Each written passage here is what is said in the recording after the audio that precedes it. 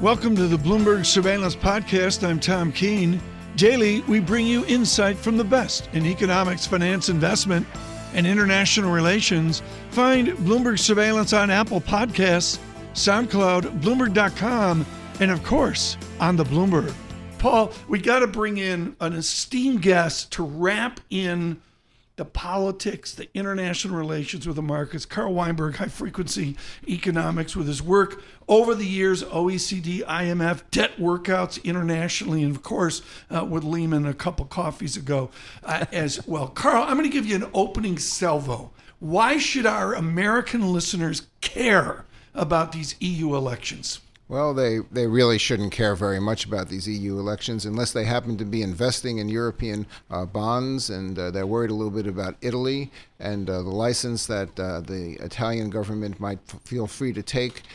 Now that the populists got a better reading on this go-around, the M5 star movement is out of it a little bit. The more sane League is in charge. They have a potential new partner. So maybe we'll see some challenges on the budget side from Italy. And that could give the bond market a little bit of a shake. That's an investment opportunity for some. Futures at -5, Dow futures at -14. But the yields are, the 10-year yield is 2.29%. Yeah, and the 10-year yield on bonds is minus 15 basis points. That's an even more exciting story. You know, that spread, it will be appealing to some, and people will look into that, I'm sure. But at the other end of the curve, to me, the German story is what's exciting. We've been talking at High Frequency Economics for a long time now about bond yields going negative, about the shortage of bonds in the market, about low inflation risks in Germany despite a very low domestic unemployment rate because of the open borders and the low jobless rate in Europe. And this story is all coming together. It's a very exciting story, but negative bond yields pose risks for the financial system, and that too is something American investors should be paying attention to.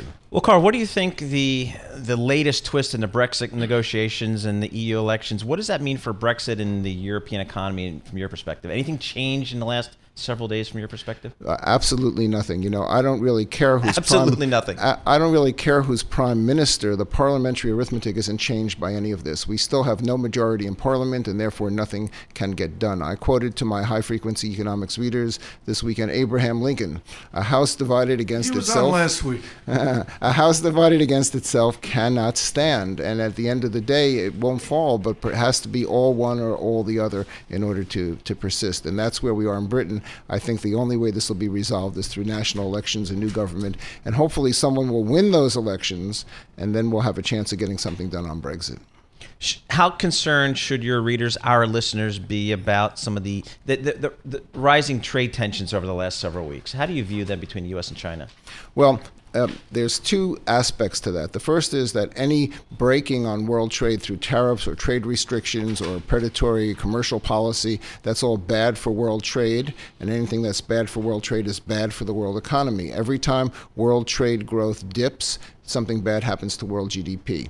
The other side of the coin is that so far, this war is not all that large. If China lost all of its exports to the United States, all $500 billion worth, it would cost its GDP 3.5% once, and then it would go right back to growing again where it was before. And it's growing at 6.5%. China, despite all the stuff you read about in the press, China is not in a recession of any kind. It's growing at 6.75%, for goodness sake. It's doing quite strong enough to be able to withstand the shock. And of course, China's not going to lose all of its trade with the U.S. over this. It'll lose just a sliver of it. What is the power dynamic right now between Beijing and Washington? The president comes back from Japan. We've seen all the back and forth. Carl, you're deeply experienced in what is between the lines. Who has the upper hand right now? Let's see. Right now, as I remember from physics, what power is force times distance or something like that, and that implies that something is pushing against something else. And right now, nothing is happening. Right, nobody's pushing against anyone else. No, but there's, okay, wise guy. We're going to go Newtonian. But John Tucker, can we go Newtonian mechanics this morning? Oh, please do. Okay, look, F equals GMM over R squared. The two M's are the moon and the sun. What's the mass right now of U.S. blather versus the mass of Chinese silence? So that's right. It's exactly right. China won't talk, and that's a very powerful force in a negotiation. See? All right. So China right now says we have our principles, and if you won't abide with these principles, we'd rather endure the pain of the tariffs to achieve our goals, which are modernization and development on our plan. And the Trump administration is frustrated. So President Trump is doing what he has done frequently, what he did with Japan this weekend, what he's doing with China, which is he's saying we're not ready to make a deal with China. All right. He's disengaged. Right? China, Beijing won't give President Trump a plank for his re-election platform by giving him a deal on trade. That's just where it is right now. And maybe the next administration, maybe the next Trump administration or whoever will come in with a more conciliatory view and be willing to work with the Chinese. But this administration isn't, and the Chinese aren't buying it. So you don't expect anything over the next year and a half meaningful between the U.S. and China? I don't think we'll see any agreement. We may even just kind of a headline agreement to kind of get it off the table? Well, the Chinese have drawn a red line in the sand. They said any agreement must include the immediate elimination of all tariffs. And that just ain't going to happen out of this current administration team, because people on that team believe incorrectly that the tariffs are exerting an unbearable force on the Chinese economy. And that's not the case. This is a $13, $14 trillion economy, and you're threatening it with a tax that we're paying on $500 billion worth of goods that they produce that they can easily sell to somebody else. All right? There's no unbearable force at work here. Well, okay, I can't. This physics is killing me. I feel like it's Susan Zemansky a few years ago. Okay, if there's an unbearable force, something clears. There's a leakage. There's a leakage within the system, and that is the currency market. Do you have optimism that currency markets can compensate for mistakes made along the way in trade?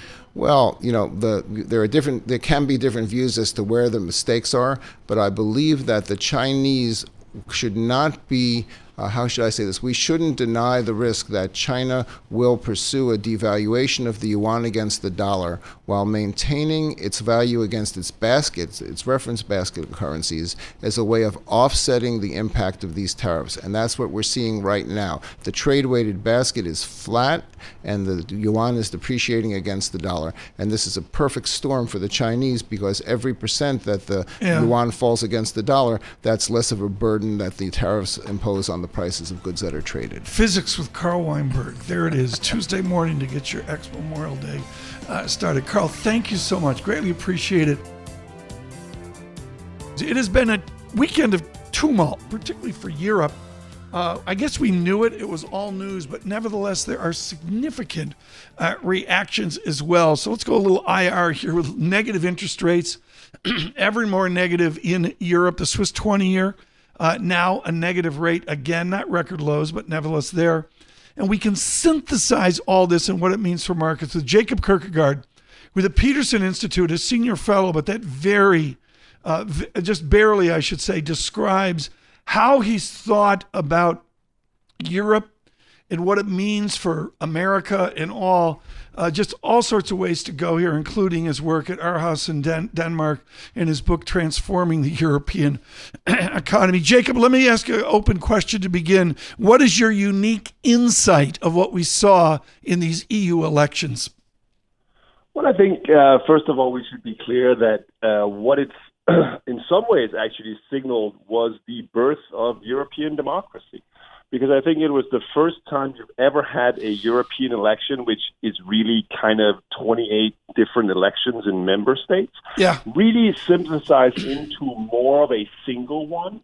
And it was really an election that was about, do you want the far right to march onwards ever stronger? And I think what we did see was that participation in these elections were up about 10%. And therefore, we did not see anything like, we basically had a lot of people turning out against that. And I think that's really the main story here. And then there's a lot of implications for different individual countries, but this is the big story. And I bring it over to, and I think of your Adam Posen at Peterson Institute, the need to provide fiscal liquidity into a system with imploding interest rates. All of our conversations at Bloomberg Surveillance today, is it still an austere Europe? Is it still austerity across Europe and particularly Germany? I would say much less so, actually, because one thing we did see is the one major breakthrough that the far right had was in Italy, where Salvini won big, and he's certainly going to propose tax cuts and more fiscal spending. And even in Germany, when you look at the German fiscal impulse this year, it's going to be positive to the tune of 0.7 to 0.8% of GDP. And obviously Macron in France, who actually, when you look closer at the results, did quite well, even if he didn't beat Marine Le Pen, is also, of course, promoting fiscal stimulus. So I would say that this is not 2012. This is Europe in some ways reaping the benefits of perhaps the policy mistakes that were made 6 or 7 years ago by spending some of that fiscal space that the continent has. So, Jacob, what do these elections mean for the Brexit process in the near to, let's say, intermediate term? Well, I think the UK is a classic example of how these elections have really shuffled the national political circumstances in member states, because what we have already seen, or what we saw, of course, was that the Labour Party lost almost as much as the Conservative Party did to the Brexit, to Farage's Brexit Party. And Corbyn has already been, if you like, absorbing the consequences of that loss to the Liberal Democrats, and is moving ever more explicitly into backing a second referendum on Brexit. And if that happens, then I think you basically have a totally bifurcated outlook for the UK. Either you have a no-deal Brexit or you have no Brexit at all. And it really comes down to what the majority in the current British Parliament will do, and then, of course, who will be the next leader of the Conservative Party. But there has been, and this is already a massive impact on the UK.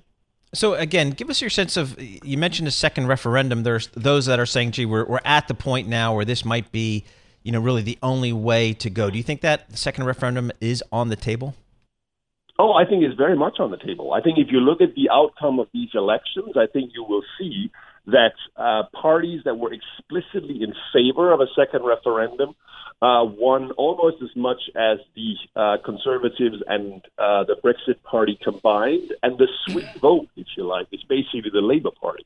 And you have seen senior Labour officials, including Jeremy Corbyn himself, actually come out and say, well, actually, if we don't do this, we're going to be killed by the Liberal Democrats in the next UK general election. Jacob, give us a broader picture here in the next few minutes. I mean, we go from Konrad Adenauer, just to use Germany as a model, to Helmut Kohl, to Schroeder, to Merkel, etc. What's the next for Jacob Kirkegaard across Europe? I mean, what's the next wave in the conservative, liberal battle nation to nation in Europe? And frankly, you can drag America into it as well, folks. What do you see as the next political continuum? Well, I think that the first big battle we're going to have in Europe is going to be all about who takes the big jobs that are becoming vacant at the presidency of the European Commission and the European Central Bank, et cetera. That's going to be a big showdown between predominantly France and Germany. And so far, based on these elections, I'd say it's advantage Macron. I think he gets to choose which of the two jobs he wants, basically, and I think he probably will choose the Commission, which means that I am personally thinking that probably, since one of the effects of the increased participation in the European election is that the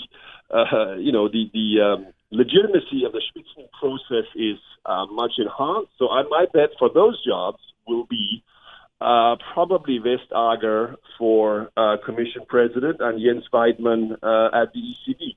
I think that's looks ever more likely. Does he have to go out and get other nations to join him in voting, or does France just dictate what they want? Oh, no. He's actively courting other countries. He had dinner yesterday with the socialist premier of Spain. He has been talking to a lot of different countries.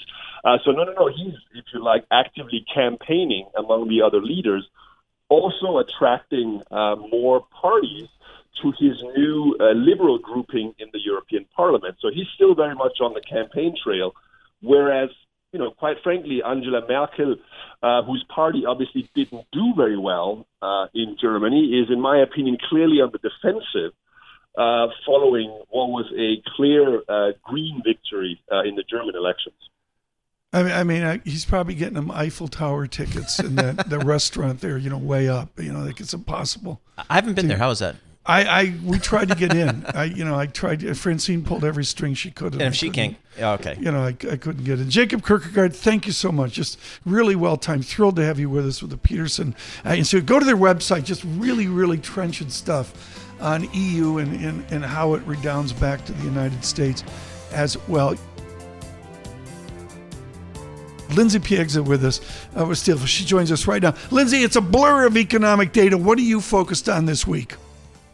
Well, I think the biggest focus will be GDP. I think the street is going to really hone in on whether or not we see a sizable revision to the start of the year. Yeah. I don't expect we will. I do think we'll see maybe a tenth or two shaved off of that top line number, but it really leaves the thesis in place, meaning that growth exceeded expectations at the start of the year, setting the bar high.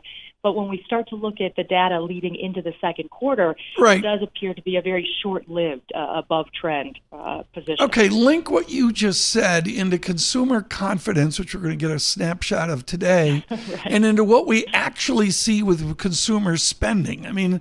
Does it all dovetail nicely together?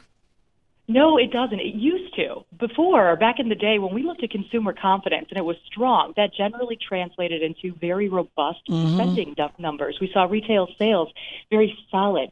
This time around, we continue to hear that the consumer is confident, that they're feeling good, but their actions aren't matching that positive sentiment. And in fact, we've seen retail sales now trend negative for 3 of the last 5 months, despite the fact that confidence is at multi-year highs. So the consumer is saying one thing, but doing quite another. So, Lindsey, is it your opinion that the Fed has done a relatively admirable job in kind of engineering kind of what can be characterized as a soft landing, growth still decent, inflation low, the consumer generally hanging in there? Is that your take at the moment? I think the Fed has done a very good job. I do think that they got a little over their skis last year. They got a little too aggressive with rate hikes. We could have done without the fourth, maybe even the third last year, as we see now from market fundamentals that the Fed has pushed beyond neutral. And I mean the partial inversion of the yield curve.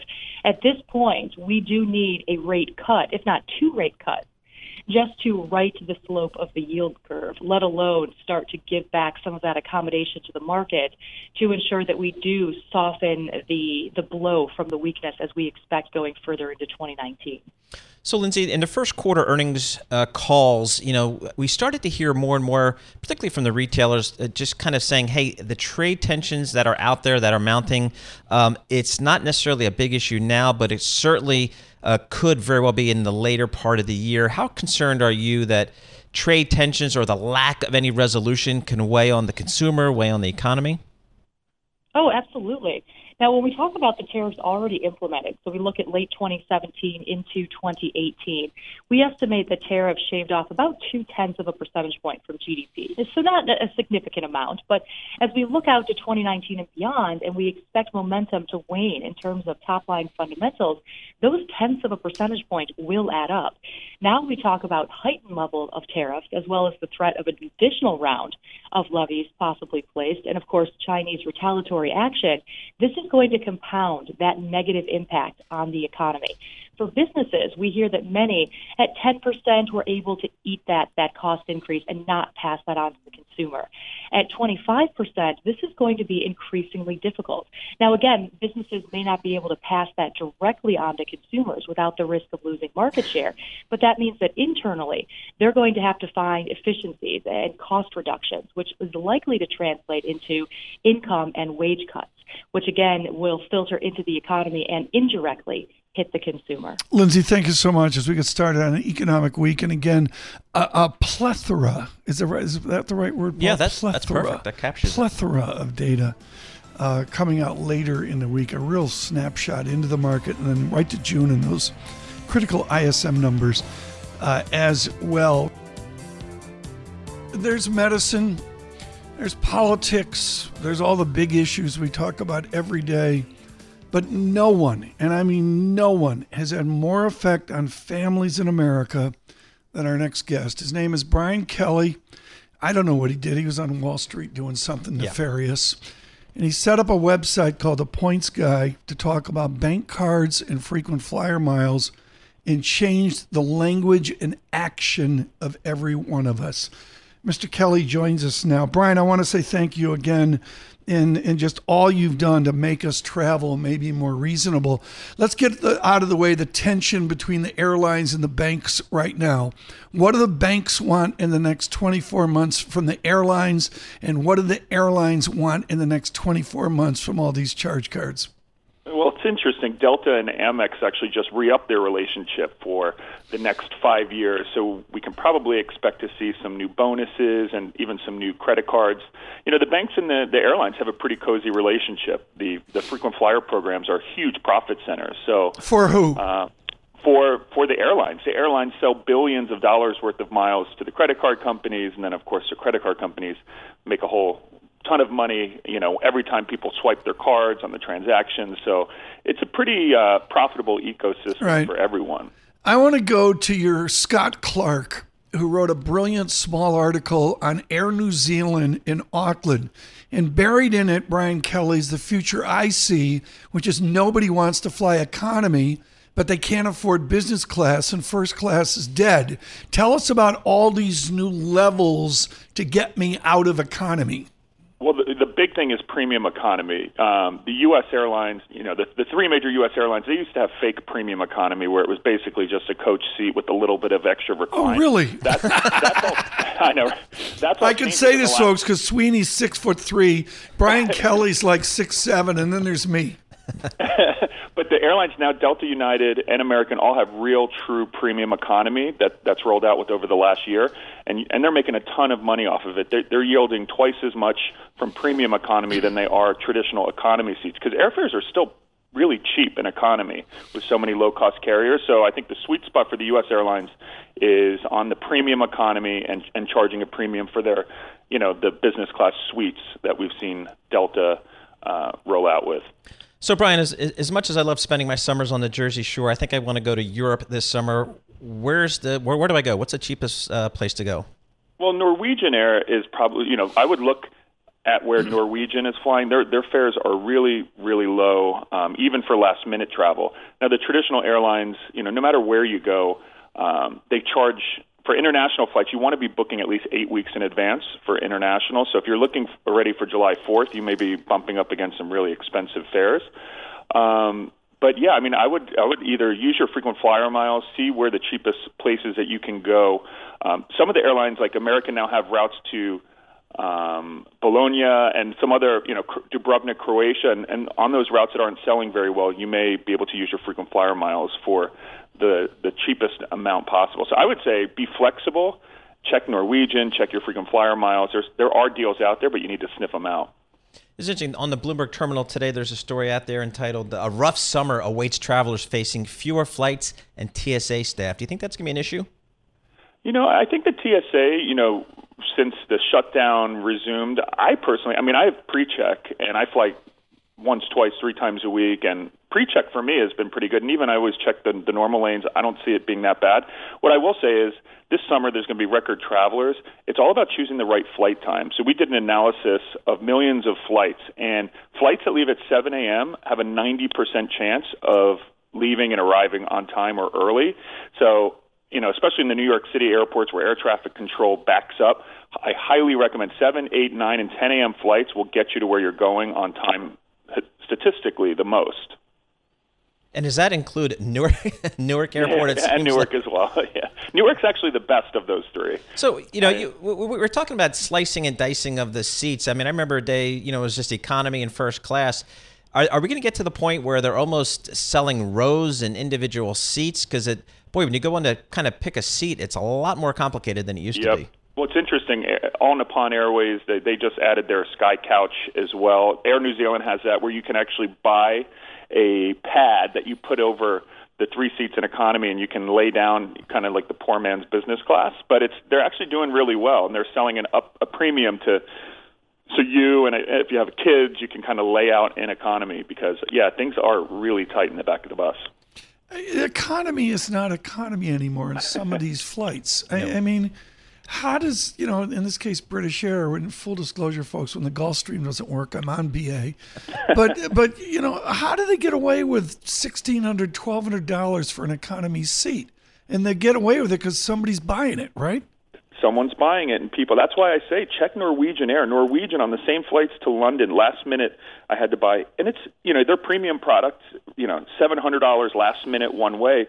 British Airways and the major carriers. If you buy a one-way ticket, or if you're buying a last minute, they gouge you because they know they're hoping to get the business travelers whose corporate departments will pay whatever fee, and they're not going to put them on Norwegian. But truly, Norwegian in economy with free Wi-Fi. It's a 787 newer plane. It's actually a better experience. So. I know I'm the points guy. I'm all about, get points. If you're an American frequent flyer, you may want to get your BA, credit for the BA flight, but sometimes it's just not worth it, especially when you're paying double or triple the price for economy. It's not that much different. What are some of the popular destinations this summer that you're seeing? Is there anything unusual that people are just saying, hey, this is the new it place to go? I think Iceland's dying down a little bit, especially since WOW Air collapsed, although we still see huge demand there. And the dollar is still relatively strong. So this year, Europe is still a top destination for travelers. But we're still seeing places like Croatia, and Italy is still a really top destination. So there's nowhere off the wall that we're seeing. All the top destinations in Europe.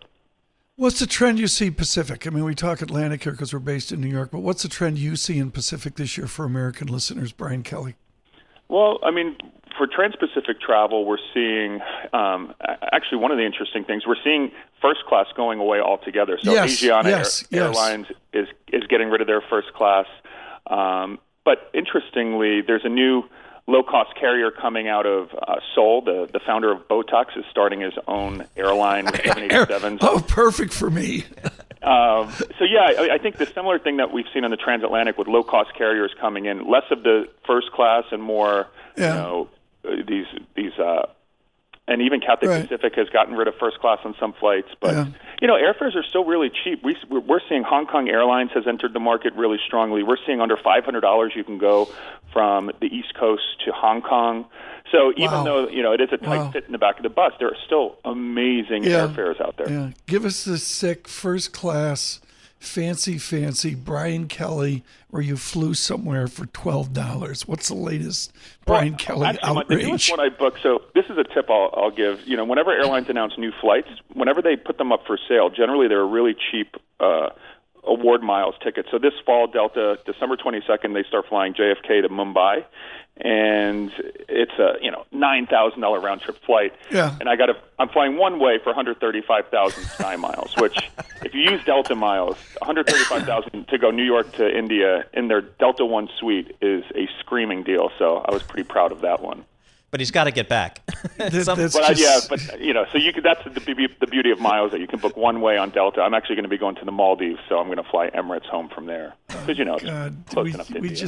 We just wish we had his life. And I'll be on the Garden State Parkway down to the Jersey Shore with the masses. Brian Kelly, go away. The points guy, I can't say enough about it. And of course, one of the great charms of Brian Kelly is he has always said responsible use of charge cards is the way to go. He did that right from the beginning. Can't say enough about his impact. Thanks for listening to the Bloomberg Surveillance Podcast. Subscribe and listen to interviews on Apple Podcasts, SoundCloud, or whichever podcast platform you prefer. I'm on Twitter at Tom Keene. Before the podcast, you can always catch us worldwide on Bloomberg Radio.